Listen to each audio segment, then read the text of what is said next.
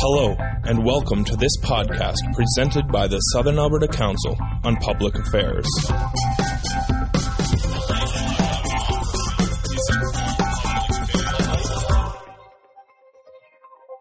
My name is Lisa Lambert. I'll be the moderator for today's session. Before we get started, I just want to remind you of a couple of the basic rules. First of all, please turn to the people beside you and say, "Welcome. We're so glad to see you," and tell them your name.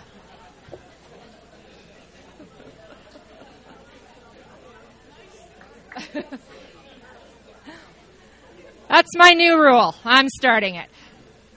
Second rule is please put $11 into the basket on the table. If you would mind, please silencing your phone just so it doesn't vibrate with all the excitement going on in the world. I'm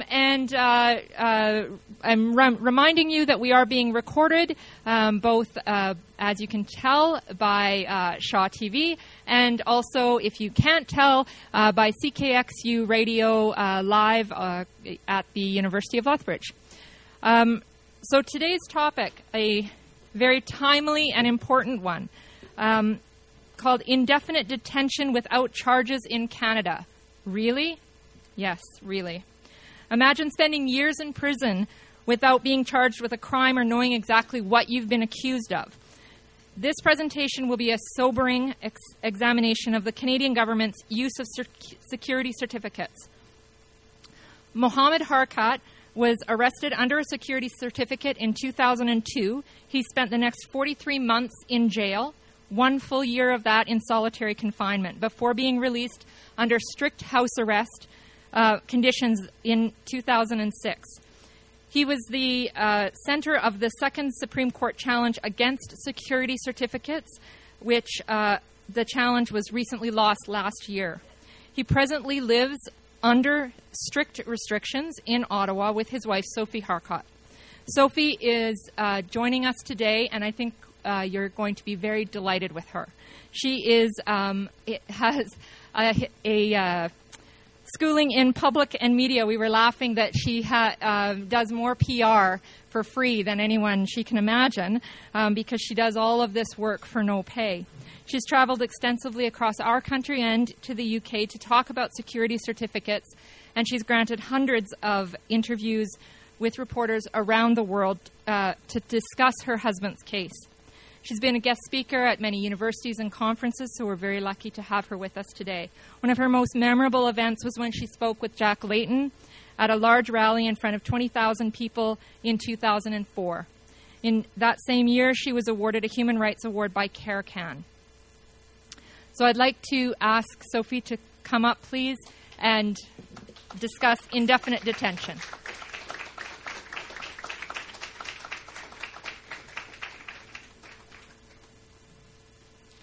Good afternoon, everyone. I'm really pleased to be here. I'll try to speak very loud. As you will tell from what I have to say, I've been through hell the past 13 years, but no one prepared me for that flight from Calgary to Lethbridge yesterday. Plus, when I saw that the pilot was half my age, and yes, I am still pretty young. So I'm really happy to be here today in front of a full room. I'm really pleased to be here, and I'd like to thank the organizers. As they were saying in the introduction, my husband was arrested on December the 10th, 2002, which also happens to be International Human Rights Day, under a security certificate. A lot of people ask me, why do you do this? Well, I'll tell you why. Because as you can see from, I think that we can start the slideshow, I married a really hot-looking man. He's handsome. Not only do I believe in his innocence, but I also believe in the principle of justice. But the innocence there, it's not the important question. We need to remember that if you were in my husband's shoes and you were arrested and detained without charge, without access to the evidence, would any Canadian accept that process? And I think if you ask any honest person, they would say no. The problem with the security certificate process is it's a law under the Immigration and Refugee Protection Act that only affects refugees and immigrants.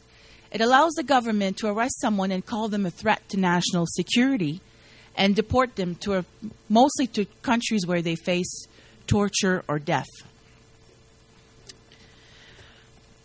That's the big problem on the security certificate, is that you're basically kept in the dark. You have a large legal team of public counsels, but we do not have access to any of the evidence. So basically what you're giving is a report of allegations. Allegations like, we assume, we allege, we think that in the past, present, or future, this individual may have been involved in acts of terrorism or may be associated to a network. If there was nothing in the past to charge you with, there's nothing in the present. Who knows what will happen in the future? I hope some of you can make it out to the film festival tonight. I worked on a documentary. I've worked on several documentaries, actually. One with Justin Trudeau's brother, Sacha, who's also a filmmaker, several years ago. And it will explain to you the law and what we've been through for the past couple of years. So I really hope that you can make it out. But basically, the allegation report assumes, alleged, or thinks that you have done or will or may. That could be anyone at any time. For example, there's a lawyer that says, it's like you're being accused of murder, except you don't know who you killed, when you killed them, and how it happened. And you're asked to defend yourself. Like, for example, one of the allegations against my husband is that he may have been to Afghanistan. And when you're in a stand, what can you do other than deny? If you're asked, have you ever been to Afghanistan? If you've never been there, the right answer is to deny. My husband will never admit to things he's never done or admit to knowing people he's never known. In a case like a security certificate, it's kind of difficult because if you don't testify, you're hiding something. And if you do testify, then you're still a liar. It doesn't really matter. And a certificate is only ruled on reasonable grounds to believe that this person may be involved in acts of terrorism. It's the lowest standard of proof in any Canadian court. The Supreme Court, we appeared in front of the Supreme Court back in 2006. And in 2006, the Supreme Court ruled that certificates were unconstitutional, that there wasn't enough evidence for the person to defend themselves. So they gave the government 1 year to draft this new legislation. This government came up with the exact same legislation they have in the UK, which has been found unconstitutional, which is to create a special advocates. What special advocates are special security cleared lawyers that are chosen by government, that are given security clearance by government, and they're allowed to see whatever secret evidence the government chooses to give to them. But once they see that evidence, they cannot speak with the detainee or public counsel. We are in the exact same position as we are with just public counsels.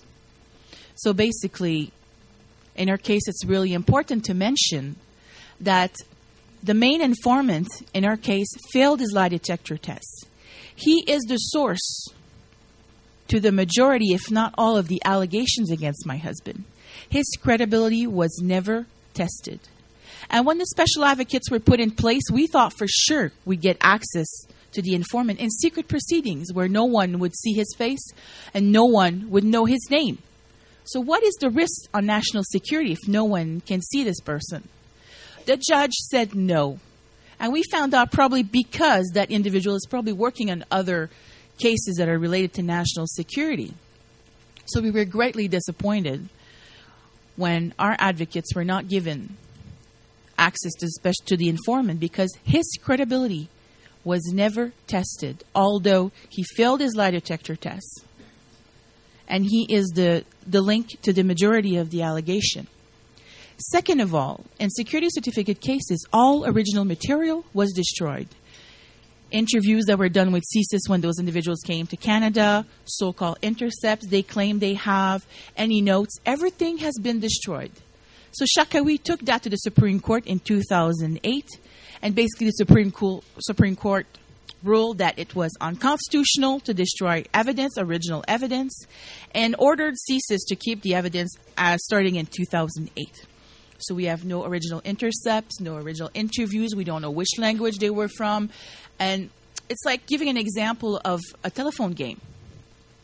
If we're 10 of us playing the telephone game and the word it's probably not the same word at the end that it was at the beginning. Imagine if you're getting a transcript from a transcript from a transcript from a transcript done from people that don't even know or understand the language. If an intercept is done in Arabic and that's transcribed into English from notes to notes to notes, how many errors there is. Just to give you an example, the government had exactly 1 year to draft a new legislation.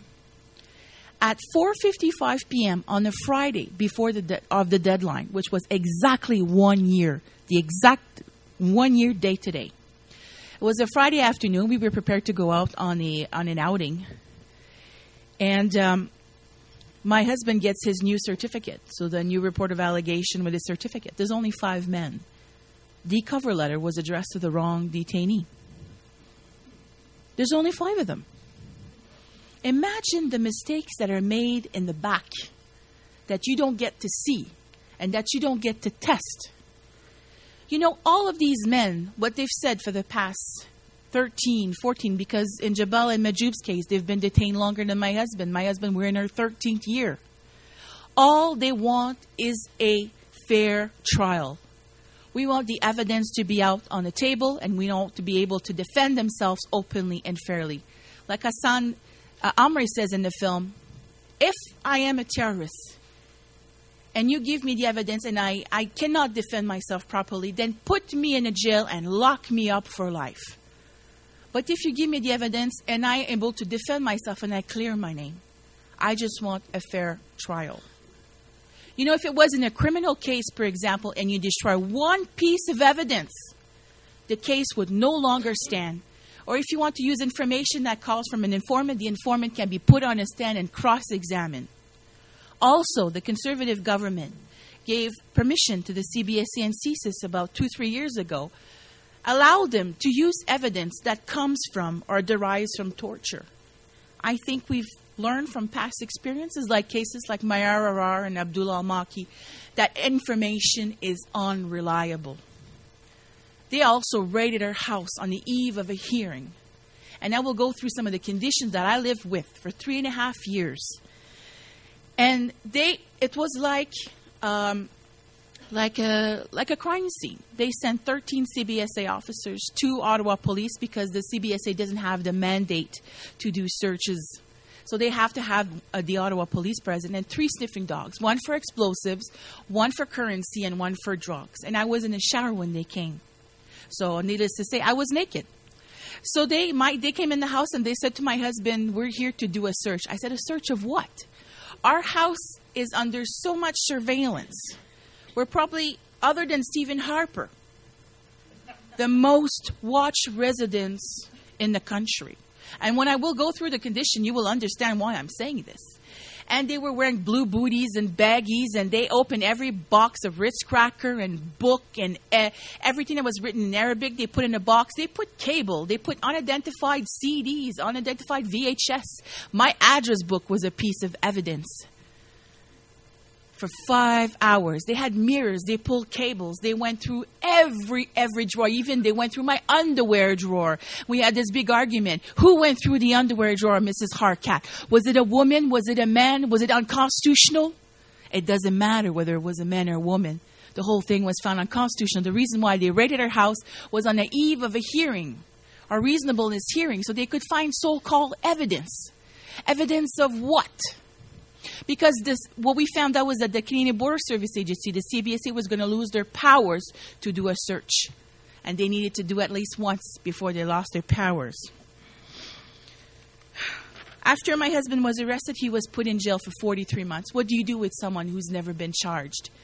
Do you put them in a provincial detention center? Do you put them in a federal detention center? So they put them in provincial detention centers, but provincial detention centers are not equipped to deal with inmates that are in there for years and years and years. In the case of Hassan Amr, he spent 7 years in isolation.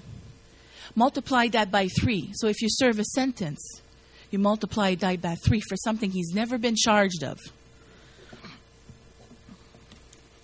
43 months, first year in isolation. For the first couple of weeks, he only got 1 shower a week. He didn't get a toothbrush for the first 10 days. He didn't get a Quran for the first 4 months. He had nothing to read in his cell other than look at the 4 white walls. He was treated like the worst criminal on the planet. But I can tell you right now that inmates in the jail, though, they understood that a guy without charge doesn't belong in jail.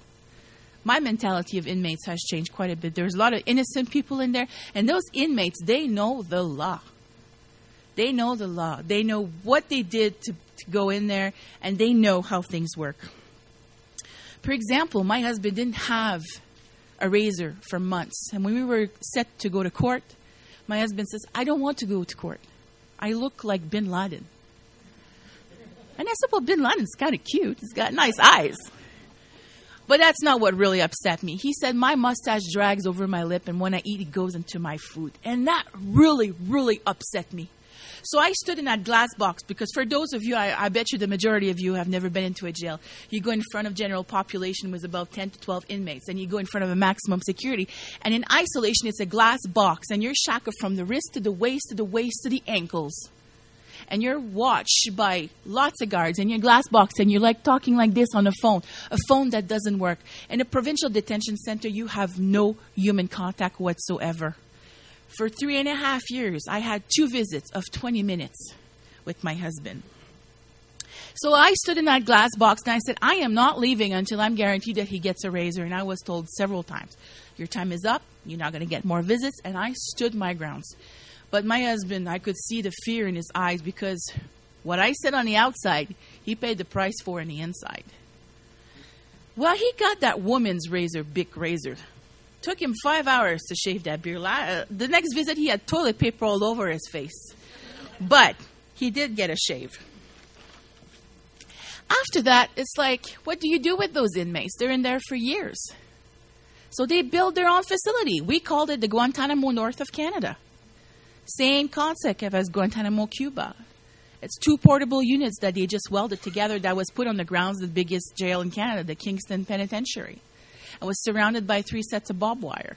It was divided in 6 cells. Portable units that cost $3.5 million to build. And that jail ran empty for years after Mr. Majoub was released on bail. Empty at $2.2 million a year cost. After the first Supreme Court challenge, just before the Supreme Court challenge, my husband got released on bail. And we thought, wow, finally, he gets released on bail. Wonderful news. We were willing to do anything to get him out on bail. But what we didn't know were how we were going to live through the conditions. Mr. Majoub himself decided to go back to jail because the conditions were so severe on his family that he decided himself to go back to jail. And the judge says, we've never done that. Put someone back in jail because someone wants to go back in jail after 7-8 years of detention. My husband, several times he offered to go back. It was out of the question, but let me tell you, boy, did it cross my mind a few times. Imagine being separate for 3.5 years. You speak behind glass. You visit your husband. And from one day to the next, you're stuck together 24/7. Yes, you heard me, couples who've been married for a long time. 24/7. Because I am become his main surety. The court ruled me as his main surety. I have to watch him in the house 24/7. Everything about him got on my nerves. Where he put his shampoo bottle. Now he wanted my side of the bed. Now you want to eat this for breakfast. And for 3.5 years, he was told what to do and how to do it. Going to Tim Hortons for the first time to pick a donut took forever because you're so institutionalized. You know, you're used to the being told what to do and how to do it. So these are some of the conditions that my husband had to live with for many years. So the minute you get out of jail, what they do is put a GPS on your ankle. I'm not sure if you've seen some of the pictures, but a GPS is quite chunky. It's a big piece that never comes off. People think you can just take that thing off when you shower and you swim. No, that thing never comes off. And I've slept with a guy who wore a GPS for 7.5 years. And let me tell you, when he turns in bed, that thing whacks you on the ankle. You want to die. It hurts. For 7.5 years, my husband, he didn't wear shorts. And that's okay with me, because as long as he's hot up here, he's got the ugliest legs. So I was okay with that. But just to say, like at 40-degree weather, he never wore a pair of shorts. That's something that people don't think of. We had 2 surveillance cameras in our home at each entrance. And those cameras are on 24/7. So I was his main surety. My mom was his second one. My mom has a full-time job. She has her own music business. I would do 95% of the surveillance. That means you're with him 24 hours, 7 days a week. And there was a priest in our community that was in his mid-80s that would be the only person who could cover. But every time I put him in charge, I was always be a little bit worried that he would forget some of the conditions. We were allowed to go out 3 times a week for a maximum of 12 hours. Every outing had to be pre-approved in advance. Every location, every person we spoke to had to be pre-approved. We had to pre-approve the route that we were going to use. Between 48 to 96 hours in advance. Every outing we went to, we were followed by CBSA officers, Canadian Border Service Agency. Between 2 to 4 to 6 to 8, between 1 to 4 car, depending on the outing. And for those of you who've never come across a CBSA border agent, those people wear bulletproof vests and they carry weapons. And they look like police officers. My niece, who was 6 years old when my husband first came out of jail, we told her, you will be the first outing that we get to do with you when Uncle Mo gets released. And by the way, my niece didn't speak a word of English when my husband got arrested. So she would visit him occasionally and he would do collect calls. And the only word that she knew how to say was good. So he would say, how are you doing today? Good. How's school doing? Good. So we took her to the mall to pick out an outfit and to go to the restaurant with her. And she asked me, are they going to follow us the whole time? I said, they will. They have to. But they're so good, you're never going to know they're there. About half an hour into the outing, my niece stood in the middle of the mall and she says, I know exactly where they are. So I said, okay, well, you go ahead and tell me because Aunt Sophie, she cannot point at them because it puts their security at risk. Because my security, it's not important. It's their security at risk. And by the way, when those people were following us, I had no more personal space. I complained about how close they were, about a feet behind me with their walkie-talkies, turning on the left, turning on the right, ordering chicken. For years, for 3.5 years, I heard that walkie-talkie everywhere I went. I complained about the distance they were at. And they said, Mrs. Harkat, you no longer have a personal space. They decided that for me. So she's in the mall and I said, okay, so you go ahead and you point at them because Aunt Sophie's going to get in big trouble if she points at them. She says, this guy right there. I said, why him? Because I went to a kid's shoe store and a kid's clothing store and a kid's toy store and he doesn't have any kid and he's always there. And this guy right there, and I said, why him? Because his jacket matched. A 6-year-old could figure it out. Our calls were monitored. Our mail was intercepted. Our Christmas cards were opened. Our Val packages were open and labeled. Our flyers, our McGinty MP flyers were labeled and open. I was not allowed to have a wireless device in my house. I have a computer which was under lock and key and a pad key, which I had to do. So my husband never saw the internet or never used a computer for 12 years. Just last summer, he got access to his first computer. He's now allowed to use a home computer only, which is being monitored. He had never seen the internet. He had never seen his website. He had never received an email. And let me tell you, he loves the email. He loves internet. And he's way better at it than I am now. But these are things that you take for granted, you know. We had a curfew in our own backyard. 9 o'clock was our curfew in the backyard. For example, we barbecue. It's barbecue season. I step out, he steps out. Oh, forgot the salt. I step in, he steps in. And we have surveillance cameras to watch us. And we have CBSA officers parked in front of our house for hours. And when we go out, they know what we purchased. They open our mail. They see what's on our credit card. They listen to our telephone conversations. For many years, they recorded that over 3.5 years, I was recorded saying over 300-something times, I will talk to you in person. Because there's no way I was going to talk about personal issues on the telephone when I knew CBSA and CSIS recorded our telephone conversation. They were also, another violation of the Charter, unconstitutional, is that they listened to solicitor-client calls for years. And we know that's the most sacred privilege there is between is an inmate and their counsel. So, basically, judge said to the government, bad boy. And they did it again. They did it twice. I'll give you an example of what it was like to go out on an outing when you have only 4 hours. And for example, what do you do when you need to go to the public washroom? What do you do? So, Ladies, it's nasty in those men's washroom. That's all I can tell you. I've had to sneak into men's washroom. I've tried to sneak him in women's washroom more often because in some places it was just not pretty and I wouldn't do it. But we had this technique going where, okay, you go, okay, I put my back to the door and I watch everything. One time only, in a shopping center that was pre-approved and we were watched by 4 CBSA officers. My husband said, I really have to go. The washroom was full. Every stall was taken. So I said to my husband, I cannot go in. So what I'll do is I'll put my foot in the door here and I'll look at your feet underneath the door. So he went in. Right away, the CBSA all went in. 2 weeks later, we get a letter from the government saying they want to put my husband back in jail because he violated his conditions. He was left alone in that public washroom. Because in that specific time, he could have met bin Laden in that specific stall at specific time in that specific mall. What do you do in a change room? You have to bring him in. Gynecology appointments. What do I do when I have a doctor appointment? I can't leave him alone at home. My mom works all day, so I have to get my doctor pre-approved and bring him at my gynecology appointment. And he sits in the corner to pretend and read a big medical magazine. And my husband speaks very poor English. He used to call himself a presumed tourist when we first met.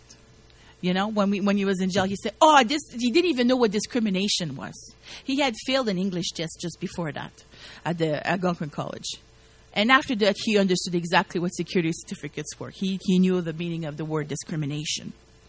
For example, we went to a movie. 10 years ago, a couple of years ago, there was a very popular movie called Good Cop, Bad Cop. Well, the good CBSA officers sat in front of us and the bad one sat behind. And the one in front, he really enjoyed the movie. Then you go to Costco and there's all these little samples on weekends. Well, they have a full lunch by the time they're out of there. They do the groceries at the same time we do our groceries. And let's not forget, every location is pre-approved. I forgot to mention that every person that enters our residence has to be pre-approved, have a criminal background check, provide a photo ID, including my nephew who was born after my husband was released. My nephew only knows Uncle Mo as Uncle Mo. He doesn't know nothing about the allegation. He knows him as Mon Oncle Mo. His name is Momo. Even the GPS we managed to hide from him for so many years. The GPS had to be plugged 2 hours a day. So he sat next to an electrical outlet for 2 hours a day to recharge his GPS. So our nephew comes over for a sleepover, and he comes in our room and he says, "What's that?"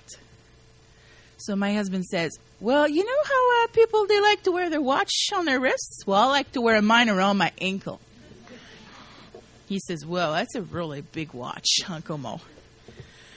But my 80-year-old grandmother had to get pre-approved, and some of my friends didn't get through because some of the activists, they have small criminal records for trespassing or trying to protest for rights and democracy, and there's some kind of list out there. We went to see another movie. It was called God Almighty. And because of the religious title to it, they decided to send 4 officers that day. It was a comedy about Steve Carell building Noah's Ark. It was a terrible movie. I wanted to die. It was so bad. It was so bad. I prefer foreign movies or good Quebec movies with subtitles, but my husband doesn't read fast enough to do those movies. So we have to always pick something light or one of those American movies I really don't like. But just to tell you, I was really suffering. So my husband says, "Well, since we have another location, let's go to the other pre-approved location." I said, "No way." They're sitting through that movie, the whole movie. They're staying right here. I'm not going nowhere. For Christmas, for example, they gave us an 8-hour pre-approved outing. So we would go to my sister, and when we have our meal there, we wouldn't go anywhere else. And CBSA would sit in a running car for 8 hours watching us. When I'm there and my mother's there, and everything has been pre-approved, the location, the people has had criminal background check and everything, they would follow us everywhere. They would take notes of everything. They would follow us on our daily exercise. They would have their faces like that in windows when we were in small stores.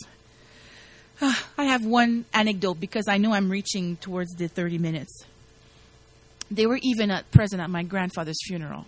But just to give you an idea, for years and years and years I was followed. I'm a Canadian citizen. It's a security certificate that affects refugee and immigrants. Wrong. It affects everyone that knows or loves or is friends or supports my husband. Because when we were out on an outing, for example, and we're grocery shopping, and this 70-year-old lady recognizes my husband from the media, the first thing she wants to come to do is give him a hug. But he's doing his grocery like that, and she is not pre-approved. She slid her hand over my husband's wrist, waist like that. She says, I'm so happy to see you out. Because no one has ever come up to us in public and say, go back to where you come from. People want him to get a fair trial because everybody wants to see that evidence. So anyways, for years, I heard that sound, that walkie-talkie. I was at the point when that was my breaking point. So one night, we're in a Shoppers Drug Mart, and there's 15 minutes left of the outing. There is a robbery in the Shoppers Drug Mart, so we get in lockdown, and the police surrounds the building. So I said to my husband, I panicked a little bit. I said, we'll get ourselves out of it. I'll go over, explain the situation. I take my receipt, my ID. I tell the officer, I said, do you mind if I leave my information if there's anything? I need to get out of here. Nobody wants my husband. Only the CSIS wants my husband. So he has got no criminal record anywhere. None. He doesn't have a record. The RCMP doesn't want him. The Ottawa police doesn't want him. My husband passed the security clearance with the Ottawa police for a job. And most of the time, the OPP and the RCMP will come up to us and say, we're not okay with what CSIS is doing. We would never arrest someone without charge. Anyways, I have my own opinion about that. But we get that all the time. So just as I'm about to get myself out of the situation, the CBSA officers manage to get through the doors and they get into the Shoppers Drug Mart. So they come in with their bulletproof vests and all that. And I'm at the point where I'm swearing like a sailor. I'm yelling, I'm a Canadian citizen. Trying to make a point here. I'm a Canadian citizen. Why am I being followed by those people? And the OPP looking at me panic and they don't know who those people are. So they take out their badge. And they say, Sophie, it's an exceptional circumstance. I'll put that in my report. Said, last time you told me it was an exceptional circumstance was that washroom incident, and you wanted to put him back in jail. Or that we went on a yellow light, and you said he violated his condition, peace and good behavior. Listen, I'll solve my own problems. So they're looking at each other. Calm down. I said, no. So they take out their badge, and they show the younger officer, like that. And the younger officer looks at his superior, and they say, we're the Canadian Border Service Agency. And the officer looks at his superior. The superior looks at, no, I don't know that badge. We're the CBSA. The officer looks at his superior. The superior looks at the officer. He said, we're the people at the border. We're at the border, the Canadian-American borders. They said, oh. They didn't even recognize their badge. I said, what the heck are you doing in the Shoppers Drug Mart? For 3.5 years, I had to deal with that. Needless to say that I got us home. But I'll just talk about quickly. I have how much? We're over time. Oh, okay. I'll wrap it up. It's important to mention that these men, the basic of a certificate is to deport someone. And these men face deportation to torture or death to countries like Syria, Algeria, Egypt. They face great risk if returned in their country. And unfortunately, last May, the Supreme Court ruled that the newer version with the special advocates was now not perfect, not ideal, but constitutional, and left us in a limbo. They didn't give us any remedies. So we've actually reached the maximum of what it is in legal decisions. So now my husband faces deportation to Algeria. This will be a big battle for us now because he's at great risk of return. We also, after 10 years of legal support, we lost our financial support. So now that battle is at our cost. Because I got myself a part-time job that puts us over the $23,000 a year maximum limit. We now make $25,000 a year. So now we have to pay that legal deportation on our own. And it's going to be a long and painful deportation because can Canada deport someone that faces torture or death? No, Canada signed. We signed several bills that said we will not deport someone to torture. But the Supreme Court said you can in exceptional circumstance. Will the government use that excuse, or will the government rely on diplomatic assurances? That we will have to see, and that could be a very long battle for us. So that we hope that you will pay attention to what will be going on, because the Jabala decision will be coming out in the next coming weeks. And Mr. Majoub's case, he lost his reasonableness decision also shortly after the Supreme Court, because remember, it's based on reasonable grounds to believe. It's not based on actual facts. It's only based on reasonable grounds to believe. It could be an association. It could be a hearsay. It could be based on anything. For example, today we're all in the same room. We're all now connected. And Bill C-51 will all be seen as promoting terrorism. Will you be seen as promoting terrorism by attending or speaking out on this? So we are setting serious, dangerous precedent with Bill C-51. And I hope that you don't stay silent to injustice. Because it might not affect you personally, but eventually will affect someone that you know or that you love or people that you care for. But it will happen. So don't stay silent to injustice. Thank you.